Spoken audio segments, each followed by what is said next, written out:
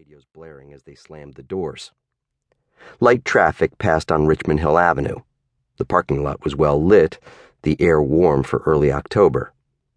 The sort of night you felt comfortable, at ease, safe. "Hey," I said, friendly-like, when Hayden walked past. "How are the girls inside?" "Easy on the eyes." He was 36, gym fit, not too drunk, and a master of the universe. What did he have to fear from me? "Nice, too." "I hate wasting my money. You know what I mean?" I was no older than him, respectably dressed in gabardine and button-down. My knockoff brigade was good enough to pass. Hayden saw what he expected to see, another rich asshole, a man of his world. "The way I figure it," he said, "cash money is never wasted on a naked woman." Truth. The Yaleys disappeared inside, pulling out their fake IDs. For a moment, we had the parking lot to ourselves. "May I?" I stepped up to Hayden, locked his right arm nice and smooth, and put the cig into his side. He froze. "I'm pointing this away from me," I whispered, about 6 inches from his face. "If I pull the trigger, half your internal organs splatter the pavement." "What?" "To your car, please. Silver gray Audi S5, right?" "You're fucking jacking me?" "No," I said. "Beep the remote on your keychain." That was tradecraft. Give someone a small illusion of control and he'll be more willing to go along. It also occupied his free hand inside his pants pocket. If he expected to drive, which always seems to happen in the movies, so much the better. We edged over to the Audi. Too much tension in Hayden's muscles. He said nothing, but his breathing shortened, and the movement I could feel in his arm was too obvious. "The door," I said. He leaned forward, opening a little space between us, then twisted, shoved, and broke the arm lock, all much faster than I expected. Shit.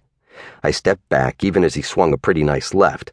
By luck or design, the punch struck the median nerve right below my shoulder.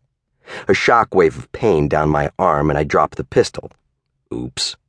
I guess he was a gym rat. Hayden jabbed again, then crossed. I blocked, but the blows hurt. This was taking far too long.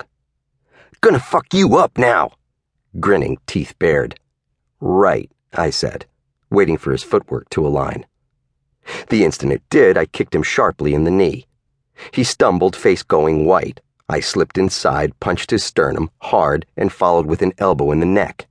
He whooshed and fell backward onto the Audi's hood. I picked up the pistol, flexing my other hand. It hurt. At least no one had seen us. A minute later, Hayden was more or less conscious again, groaning in the back seat. I'd flexi-cuffed his ankles together, and his wrists to the steel bucket seat supports, one on each side of the car. This left him leaning forward, arms locked out and down, his torso bent over his knees. The position made it hard for him to breathe in fully and therefore hard to yell. Not that I was worried about noise. Audi soundproofing is top-notch. I sat in the passenger seat, keeping the handgun in sight. "Just to be clear," I said, "I don't want your wallet or your house keys or this car, though the leather is very comfortable." It had that new car smell even over Hayden's sweat. He grunted and glared. This conversation could have gone much easier, you know. No response. Oh well. I tapped him on the nose with the gun barrel. "I represent one of your investors. He wants to remain anonymous, so I'll just call him Mr. Green." Another labored grunt. "Green for the best kind of negotiable instrument? Get it?" I allowed a demented chuckle. "No? It helps if they think you're crazy." Hayden finally spoke. "What do you want?" "Mr. Green is unhappy." "What does he want?" Considering his position, Hayden was more defiant than most sensible people would be. I shook my head. "Mr. Green has become distressed by rumors of a liquidity crisis in your operations."